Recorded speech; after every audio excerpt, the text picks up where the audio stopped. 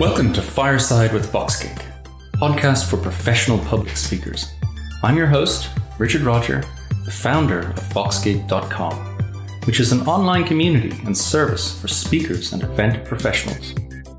In each episode, we sit down for an intimate fireside chat with people in the public speaking community to learn how they have mastered the art of getting up on stage and speaking in front of an audience. If you're an aspiring speaker, or just want to improve your onstage performance, this podcast will help you learn from some of the most accomplished and interesting professional conference speakers.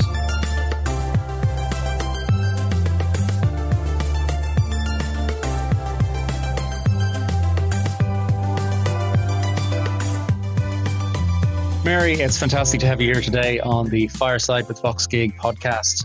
Welcome. Thank you very much for having me. Yeah, delighted to have you here. So you're, among many other things, a professional keynote speaker. And I like to start with a question, which is to take us back to the very first speaking gig you had where you got paid. The first time that somebody was willing to give you cold hard cash for getting on a stage. How did that go? It went really well, actually. Like a lot of things in life, it's a network or connections you've made, or you meet somebody and you connect somebody to something else. And you have conversations for a period of time, and next thing, something happens and they invite you to come over and speak about the things that you do or the things that you're interested, or a common interest. And I suppose that's what happened for me. I'd been talking about arts and entrepreneurship because my background is in the arts, and how art and entrepreneurship and technology, how there's such a huge crossover with all of that. Yeah. And I'd been to a conference and I'd met this really fantastic Norwegian woman who literally opened a door for me. And I can't thank her enough, Cecilia. And we had this conversation for quite some time, and then she said, can you come over and help us? We're doing this leadership development program with transmedia producers all across Scandinavia. And I think so many of the things that you're doing and you're talking about, I think it would be really useful. So the two of us got together and we put this program together and went to Scandinavia and spent quite a few years working with great games, transmedia, all that type of stuff. And yeah, one of the surreal moments was sitting on a finance pitch panel with Dragon's Den, Doug Richard, and many of the other VCs that actually invest in games and transmedia, and this huge audience, and me. And it was really good, really, really interesting. So you just never know. You never know where a conversation and a connection can open up to be something that's really beneficial for everybody. Absolutely. And the first gig that you did, was that a panel, or was it you had to give a talk? Yeah, the first gig I did was a talk. Okay. It was with, I think it was 20 transmedia producers from across Scandinavia. And that was really lovely because you got to understand all those different types of practice that, these women were involved in, and talk about, I suppose, the kind of things that I was doing at the time and what I'd learned on the business end more so. And then that developed over time into, I suppose, longer engagements. And that was really, really lovely. When you were asked to do that talk and paid to do it, how did the organizer know they were getting a good deal? How did you got to the point where somebody was willing to trust you or to pay you to get up on stage to talk? I think a lot of it is to do with the conversations that you have with people. So a lot of these conversations happen online. They happen on Twitter, they happen on Facebook, and face-to-face at conferences when you meet people. And I'd sat down with this colleague and we had many conversations about, I suppose, the state of business and the state of art or the state of creative practice. And I suppose my knowledge and how I was communicating that, and I guess other clients that I was working with at the time, really helped.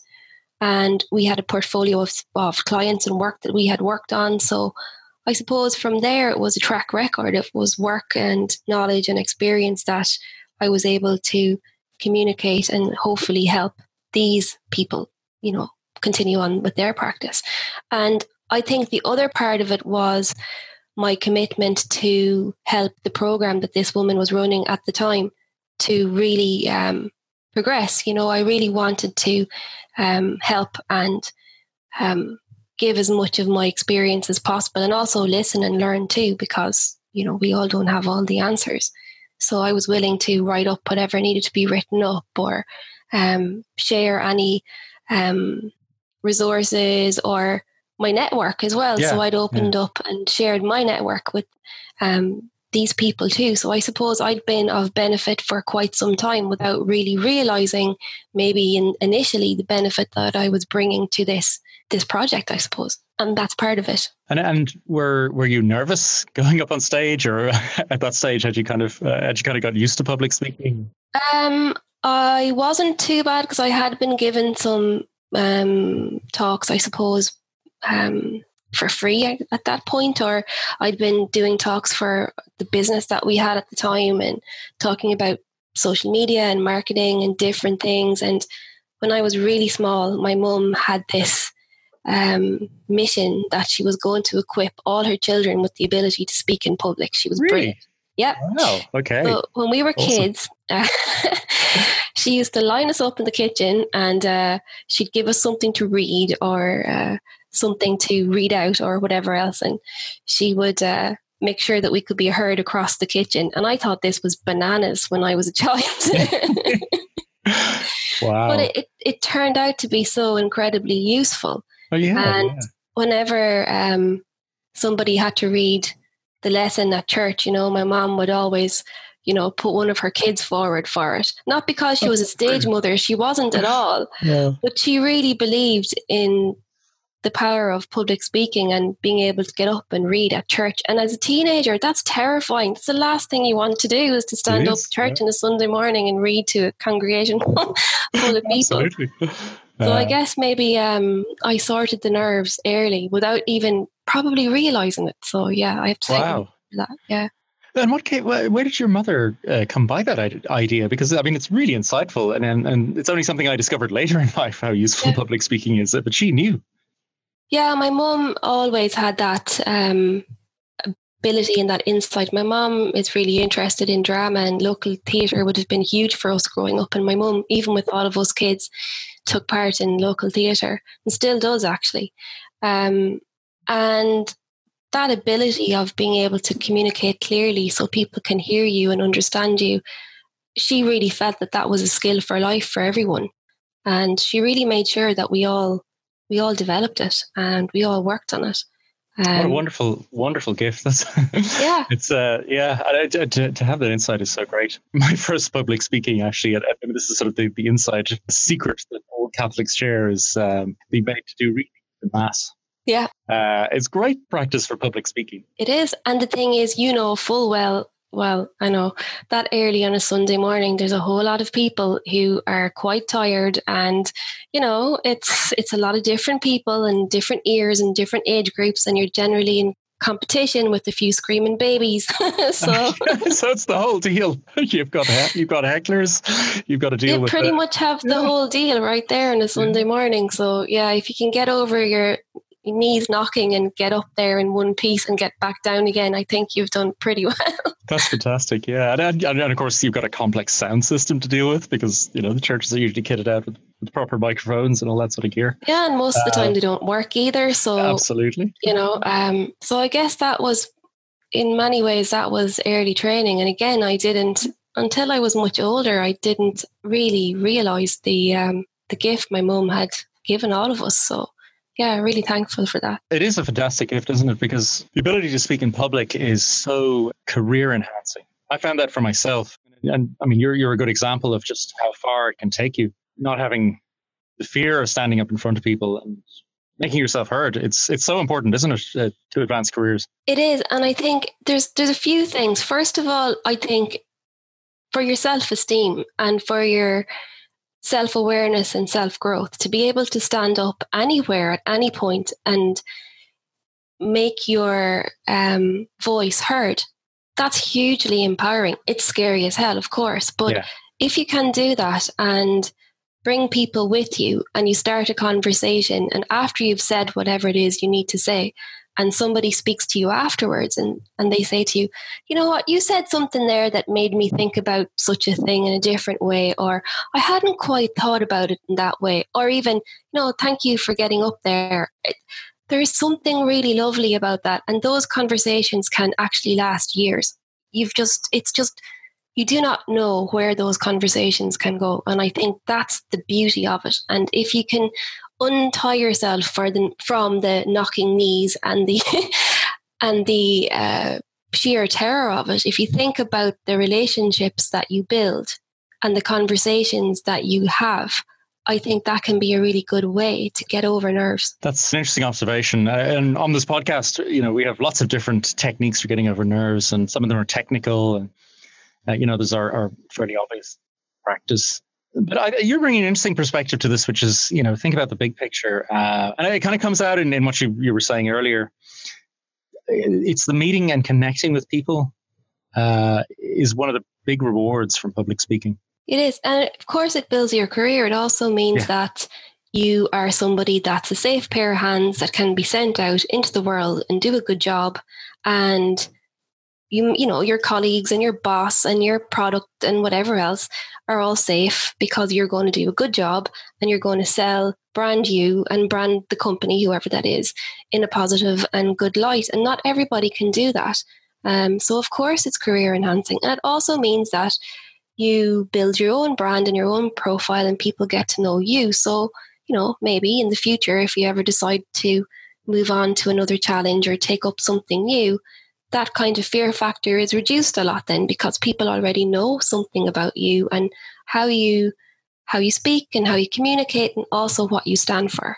And that's really important. It gives you leverage, doesn't it? The world is not exactly a fair place, and every little advantage you have is a big help. Absolutely. You've done a little bit though to sort of make the world a little bit more fair among many of the stuff that you've done. We'll come back to the sculpture in a while. You're an entrepreneur across the board, both on business and the social side. And you founded an incubator, which we can talk about in a little bit. But did you find that public speaking helped in terms of being able to convince people to go along with the plan? Because when you start something from nothing, you've always got to convince people. Everybody always thinks you're crazy. Yeah. Well, the thing is, it's almost like you're selling vapor in the beginning, because you need to sell a vision of something, and it needs to be tangible enough and real enough that people can grab it in some way. Even when it's only a tiny little dream or it's only a tiny idea. And part of how you present that idea and part of how you tell people what you're doing and why you're doing it, that's what brings in the people around you that will buy into this idea and help you make it happen. Because most of these things, you can't make it happen on your own. You need a lot of other people around you to actually contribute. I don't know, be it an employee or designers or whatever. You can't do it all on your own. So you have to convince people from a very early concept stage that actually this can happen and I'm the person to make it happen. So, believe in me and I'll help us get there. It's definitely something public speaking certainly comes in handy with, particularly if you're calling people up to ask them to help you with something that's never been done before. Yeah. So how do you actually communicate that actually this isn't going to kill your career if it all goes wrong? Yeah. Do you know what I mean? How do you do that? So definitely. Yeah. It's funny, isn't it? The ability to verbally communicate an idea and share a vision is really sort of fundamental to human nature. Like, it goes back to ancient societies and classical times. It is one of the sort of primary arts of persuasion, isn't it? It is. And the whole storyteller, the Irish proverb that the storyteller is wise. I like that notion, because the storyteller gathers up all these different anecdotes and is perceptive and watches the audience and, has a little list in their head about what works and what doesn't. And then you take out those different devices at different times and you use that deck to, promote whatever you're doing. And if you're a really good storyteller, then that deck is exciting and it's curious and you reel people in and you give them a reason to be there and why they should listen to you. Do you find that the act of preparing a talk or giving a talk helps clarify your own thinking, strengthens the ideas. It does too. And I think, if anything, sometimes you become the devil's advocate of your own talks. Oh, yeah? Okay. You ask yourself questions like, really? Am I really saying that? Actually, what do I really mean by that? Or watching yourself in real time saying mad stuff. Yeah, and do I really believe this? Or is this actually who I am anymore? Or if I put this stat into the talk, I've learned that over the year, and I'm very happy to spend as much time as I possibly can rehearsing and writing things down and going for walks and replaying it in my head. I drive everybody nuts around me, I will say that. You use other people as practice. Yeah, because I think sometimes I need to spar a talk off somebody else and ask if those connections make sense. And sometimes you need to say them out loud to actually hear the connection that you're trying to make. And I find that works. So I'll record my talk in the early days of a talk, and I'll listen to it and probably cringe a million times. And then, can you do that? Can you listen to your own talks? I find that almost impossible. It's really hard. Yeah. It's really, really hard. But I find that I get rid of the cliches faster, I think, because I hear my own voice and I understand the parts of it that work and the parts of it don't. And then I actually edit the talk way quicker. Yeah, you get a feedback loop going on. Yeah, if I write it and I'm constantly practicing, that's fine. But if I hit the record button and listen back, it's so much faster. Yeah. It's like, no, that point didn't work, and I'll take it out. So yes, it's horrible, but it's just part of the process. You just have to get over yourself. Yeah, exactly. Let's talk about one of the things that speaking has helped you found, which I find really cool. So you started an incubator called Outbox. Can you tell us a little bit about that? I suppose Outbox Incubator, for me, it's really, really important. I really wanted young women to have a place to go where they could work on their ideas, be taken incredibly professionally, and build business ideas, new startups, and swim in a sea of other young women like them who have the same passion and desire to actually, reach for the stars. I really wanted to create a place that would have all those pieces of the puzzle together. And in that mix, have the absolute best speakers, brains, minds that we could get our hands on that would actually work with these young women to, create whatever it was that they wanted to create. Because I found in my career, and I think it very much came from the fact of being a 5'2" female CEO with the co-founder who's 6'4", and wow, okay. imagine that, going into pitches and just not being spoken to. Yeah. As if the conversation is happening over my head, and I'm the CEO. And you're the CEO, yeah. Yeah, and I'm making those decisions and with my team, and moving from the arts that is incredibly female-led for the most part into technology, which was the exact opposite. And just looking around me and going, this is bananas. And just understanding that feeling of just feeling really left out, that I wasn't being taken seriously for the knowledge or expertise or whatever else that I had, because maybe I'm 5'2" and maybe I'm quiet and maybe I happen to be a woman and all those things. And understanding that teenage girls face this all the time. And I wanted to change that. And I wanted to, put a mark in the sand and say, right, we can have an incubator and we can have it for really young women, age 11 to 22, and watch this space world, because you're going to knock your socks off. Yeah, it's a fantastic thing to communicate that there's no speed limits in life. You don't need permission. You just go do it. No, and I mean, for me, one of the key takeaways for me, and I've always felt this, age does not mean wisdom. Yeah. And I know that 9 and 10-year-old girls could run the country. That there's an energy to young girls and young women that's, I don't know, we we really do. We cap the ambition of our girls, and that's something I'm really aware of and something I really wanted to. Yeah. Is it perhaps because they haven't yet experienced all of the barriers? Once you get a bit older in life, you start experiencing all the traditional and institutional barriers and all of those things that you have to struggle through. Whereas when you're younger, you're less cynical because you haven't seen how bad the world is, I suppose. Well, maybe that could be part of it, but there's also a socialization thing that kicks in around puberty for young women that's well documented, and confidence and all sorts of things takes a hit at that point. Okay. That's well researched. So you've got kind of the double whammy of moving into womanhood and puberty and all those things, secondary school, and then the whole societal thing that suddenly you move from being a little girl to a young woman, and there's a really subtle change that happens there. So yeah, I wanted to open the door wide and say, right, okay, let's see what we can do here. And how has it gone? To be businesslike about it, I guess. Yeah, what are the outcomes? We had 116 girls from 9 countries over 6 weeks. Wow. Okay. And 2 weeks ago, one of those young women was listed in Forbes 30 under 30. Oh, there you go. That's the result. Yeah, and look, the rest, many others have gone on to Cambridge and Oxford and London Business School, you name it.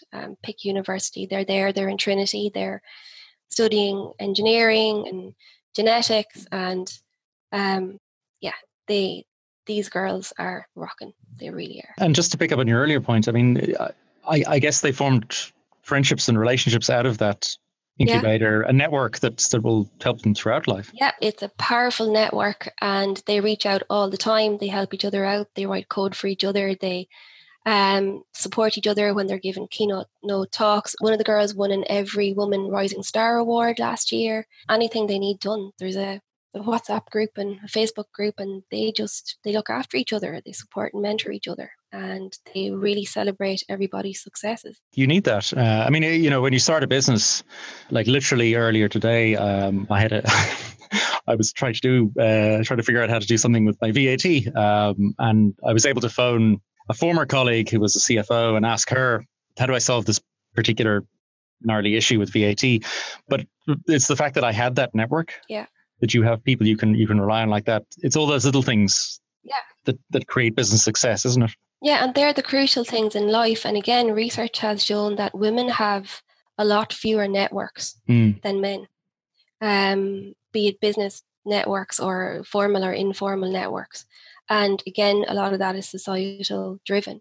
So you give 116 young women from 9 countries a network of each other, first and foremost, and then all the people that worked with us over the project. It's a huge network, and all the connections that they make for each other into the future. So that's a very strong network that will be there for them for the rest of their life. And that was one of the key drivers for me, was to create that environment where that network will be really strong. And that would support them as they move on in their careers and in life. That is fantastic. And so is that ongoing, or was it a kind of a one-off project? Or? We had the first incubator in London, and we realised then that we had so many applicants, we literally didn't know what to do. Yeah. So from that, we rolled out a whole online platform with training. So we can train leaders in their communities that can start these type of Outbox-like activities in their own places with their own leaders, with a lot of material that came from Outbox. And that's ready to go. So if you want to have a Stimillions Club in your hometown or your school or whatever else, or you have a bunch of young women that comes together in a community, they can have a Stimillions Club, follow a house, gain points, learn, be part of the network. That's fantastic. Is that kind of based on the Coder Dojo type model, where it's community driven and that's the way you're scaling it? I wouldn't say it's a Coder Dojo model. No, I would say this model leans more so from the girls themselves. Okay. Have leadership development for those young women who want to actually lead and develop those networks themselves. And I suppose from the rest of the work that STEMETs have done over the years, the network is really strong. So a lot of these girls would have already gone to a STEMET event in their school or a hackathon or something like that. Okay. So it's developing a pathway, and then it's there for those girls who have been to events to actually take it on and lead and grow themselves. So it's very much led by the girls. Okay, fantastic.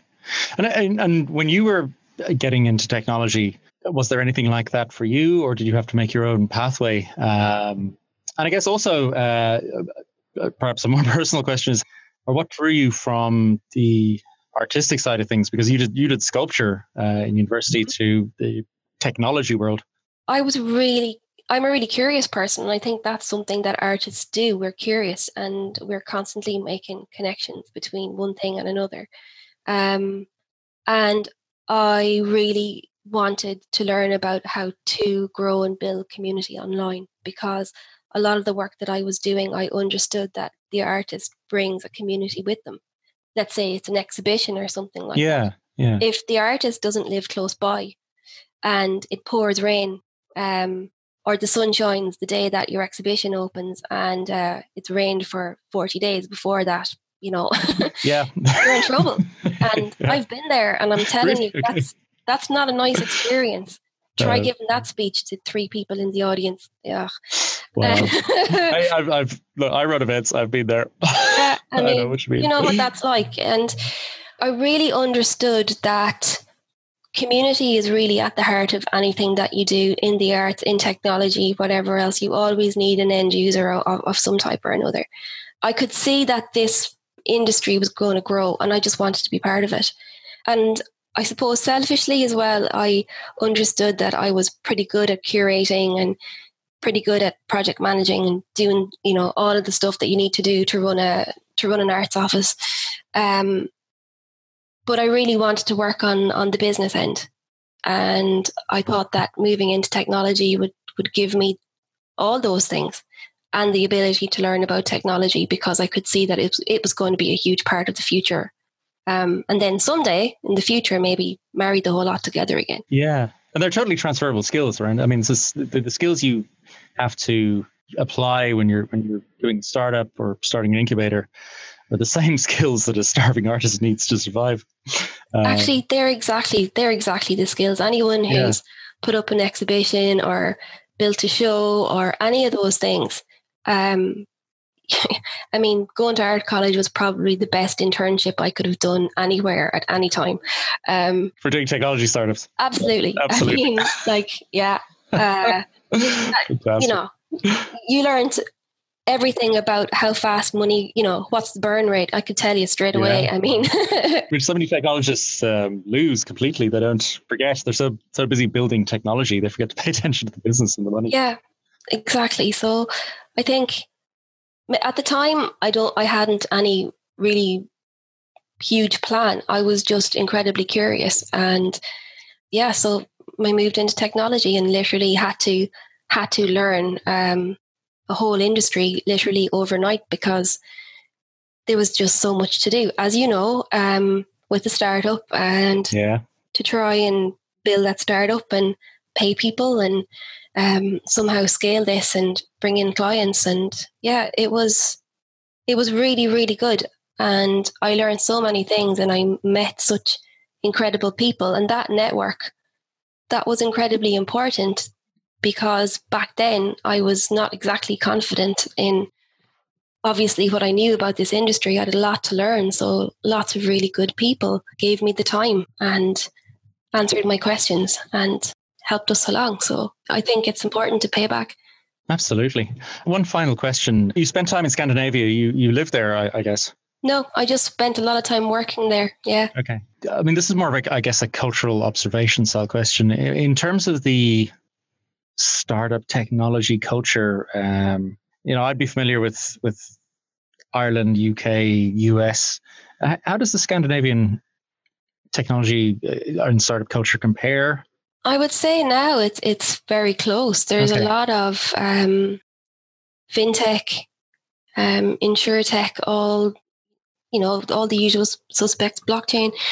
The thing that interested me initially was cultural startups and cultural products. And coming from an arts background, that's what really excited me. And I learned a lot there. So I suppose now, of course, Sweden, Norway, Denmark, Finland, they have obviously different ways of doing things. So it's not really fair to just use the word Scandinavia. But in general, I think the amount of time and the amount of respect that they have for cultural products is really important. And I think that's one of the key drivers that you can see so many good and very strong IP coming from Scandinavia. It will no more, games, film, all of that kind of work that certainly has emerged here a little later, maybe.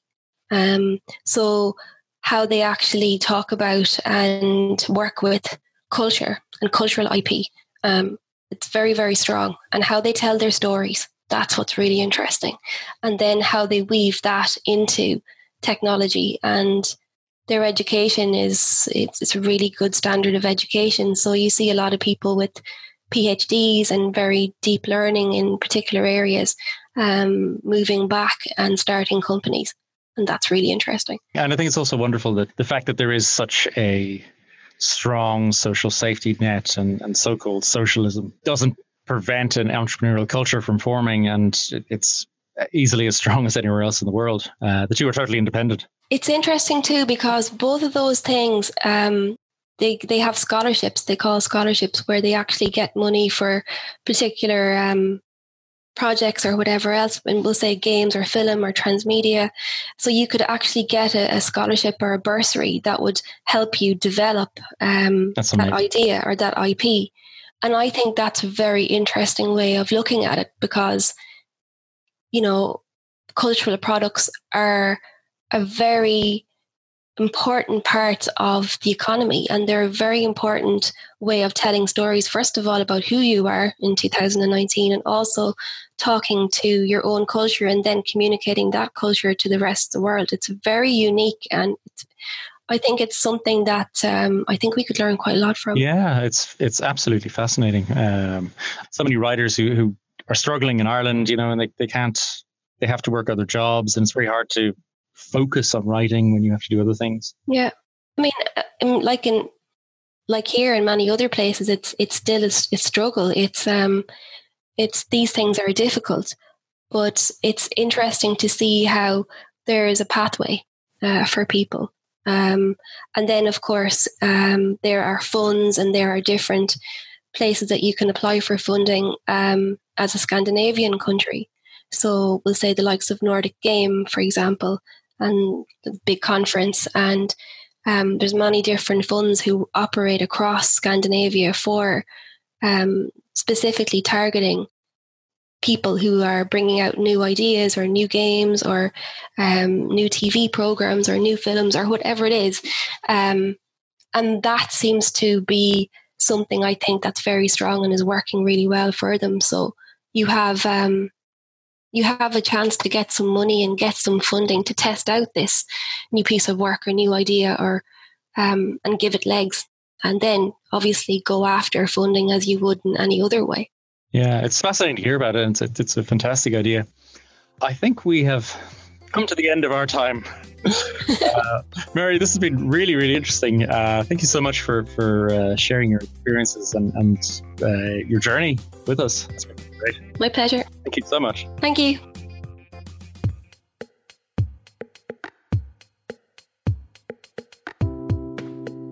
Thank you so much for listening. Just a few things before the embers fade and we wrap up another episode of Fireside with Foxgig. You can find notes and links from this podcast at foxgig.com/podcasts. We also publish a weekly newsletter on public speaking, selecting the best advice and techniques from some of the world's greatest speakers, both ancient and modern.